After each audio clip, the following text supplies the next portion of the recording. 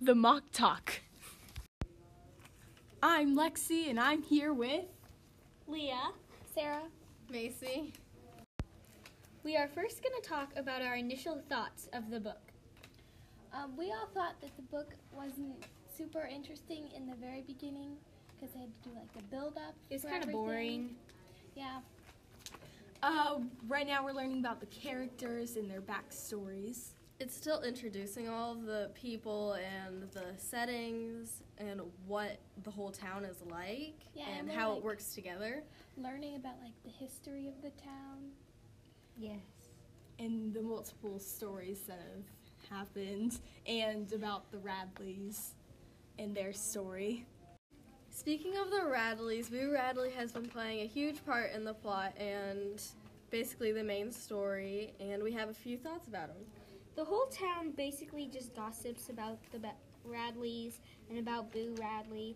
They all spread rumors, and nobody really knows if they're true or not because Boo Radley and his family kind of just stay in his house and doesn't really do much. Yeah, and there's also this big rumor going around where Boo Radley stabbed his like dad with scissors in his leg. But we all think that these rumors may not be true. We think that Boo might actually be a good person. It's just that their family is so mysterious that people like to start rumors about them. Yeah, and they're mysterious because they just stay inside the whole time. And they stay inside because they're foot-washing Baptists. So that means they are not allowed to do anything. Anything that's pleasure is a sin. Yeah. Back to the events with Boo Radley. So we think he's actually a good person. He gave a blanket to Scout whenever there was a fire at one of the neighbor houses, and that kind of shows how kind-hearted he is and how he thinks about other people and what they might be going through. He also doesn't want people to know that like he's being nice because Scout didn't even realize that she had a blanket on her until Atticus pointed it out. So they didn't actually see Boo Radley. Another reason we think the Radleys are a good family is the tree. And with the tree, Jem and Scout found a hole in a tree, and Mr. Radley was leaving them some items like Soap carvings. He left them like unwrapped like gum wrappers, and then he also left them like a box that was made of the like gum wrappers. And then when they decided to leave him like a note to say something to him, he filled the hole with cement. Because the tree is dying. That was just what the Mr. Radley said, but the tree isn't actually dying. The tree is dying. He just wanted to cover up for... It's definitely dying. No, it's not. It's dying. Actually, Leah, we think that the tree is not dying because The tree is definitely dying. No, Atticus just a cover said up. Atticus said that it was a healthy tree.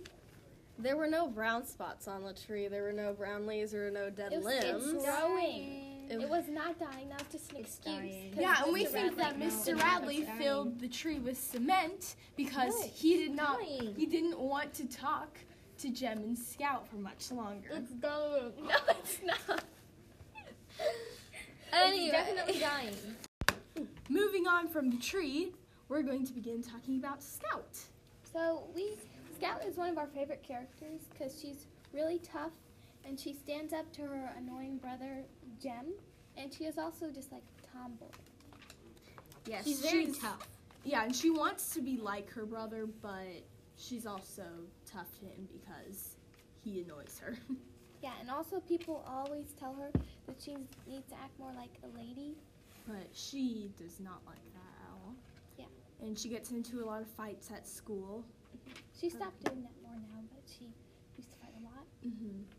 Yeah, because Atticus kind of got on her with that about the fighting.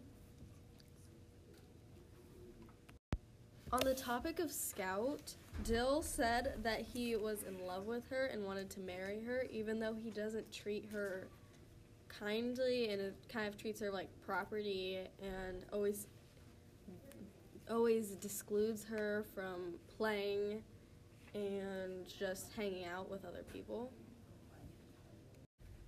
And while Leah is still trying to find evidence on how the tree is dying, I'm going to talk about Jem. I'm going to talk about Jem for a little bit. Jem and Dill are best friends, and Jem is Scout's older brother. Jem is also very tough, like Scout, and Jem and Dill together kind of neglect Scout. Sometimes. Yeah, they're rude to her sometimes. Jem is also like a know-it-all. They leave her out when she wants to play, and they call her a girl, and she's offended most of the time. And when they call her girl, it's like said as an insult, because yeah, Scout kind of takes that as an insult. Yeah. All of this is happening in a small town of Macomb, Alabama, where everything is they spread gossip a lot, and they spread a lot of rumors about a ton of people, and it's basically a huge... Yeah, everybody knows everybody. Yeah. And they don't really treat everyone equally. Yeah, except for the Finches. They believe that everybody should be treated equally. Calparina she got Scout in trouble. It is Calparina, yeah, I know. She got Scout in trouble earlier in the book for calling Walter Cunningham, she said he was just Cunningham, and Calparina got really mad at her. Yeah.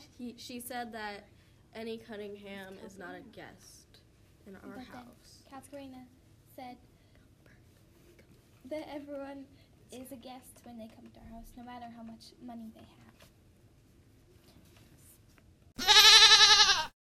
Since we were talking about Walter and the Cunninghams, this book takes place during the Great Depression. And the Dust Bowl. Yes. Yeah, so all the farmers are super poor, which is what the Cunninghams are. So that's why Cunninghams are Walter farmers. Can't afford his lunch at school, and the teacher doesn't know that. The town kind of works off of that by trading services. Scout's dad helps out the Cunninghams, and whenever he helps out, they give him food like potatoes, carrots, beets, and other kinds of crops for his services instead of actual money. Now we're going to talk about some of the central ideas in this book, like racial prejudice. Yeah, so a big example that happens in the book is when the Finches treat Calpurnia exactly the same as they treat everyone else. Yeah, because the Finches believe that everybody should be treated equally. And so does Calparina. She likes to treat everyone like they are the same and kind of breaks the barrier. Yeah, but the rest of the town does not do this. Kind of like how there was an incident with Boo, and they had to take him to jail, but they didn't actually put him in jail because they didn't want him to be with all the colored people. And so they just put him in the basement of one of the buildings for a few days, and then he was let go, even though he did a very terrible thing. Yeah, his crime might have even been worse than what the colored people were in there for, but they still wouldn't put him with those people. Yeah, they thought it was too much of a punishment to put him with the colored people.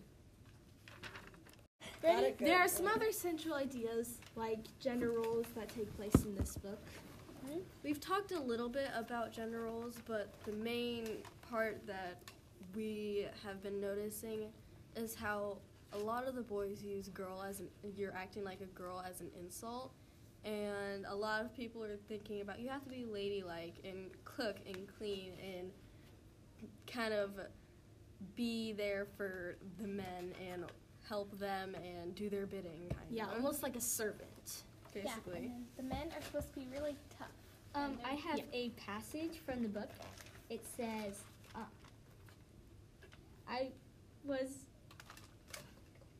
Not so sure, but Jem told me I was being a girl, that girls always imagine things, and that's why other people hated them so. And if I start behaving like one, I could just go off and find some to play with. So this is an example in the book. Yeah. Oh, it's on page 41. Yeah.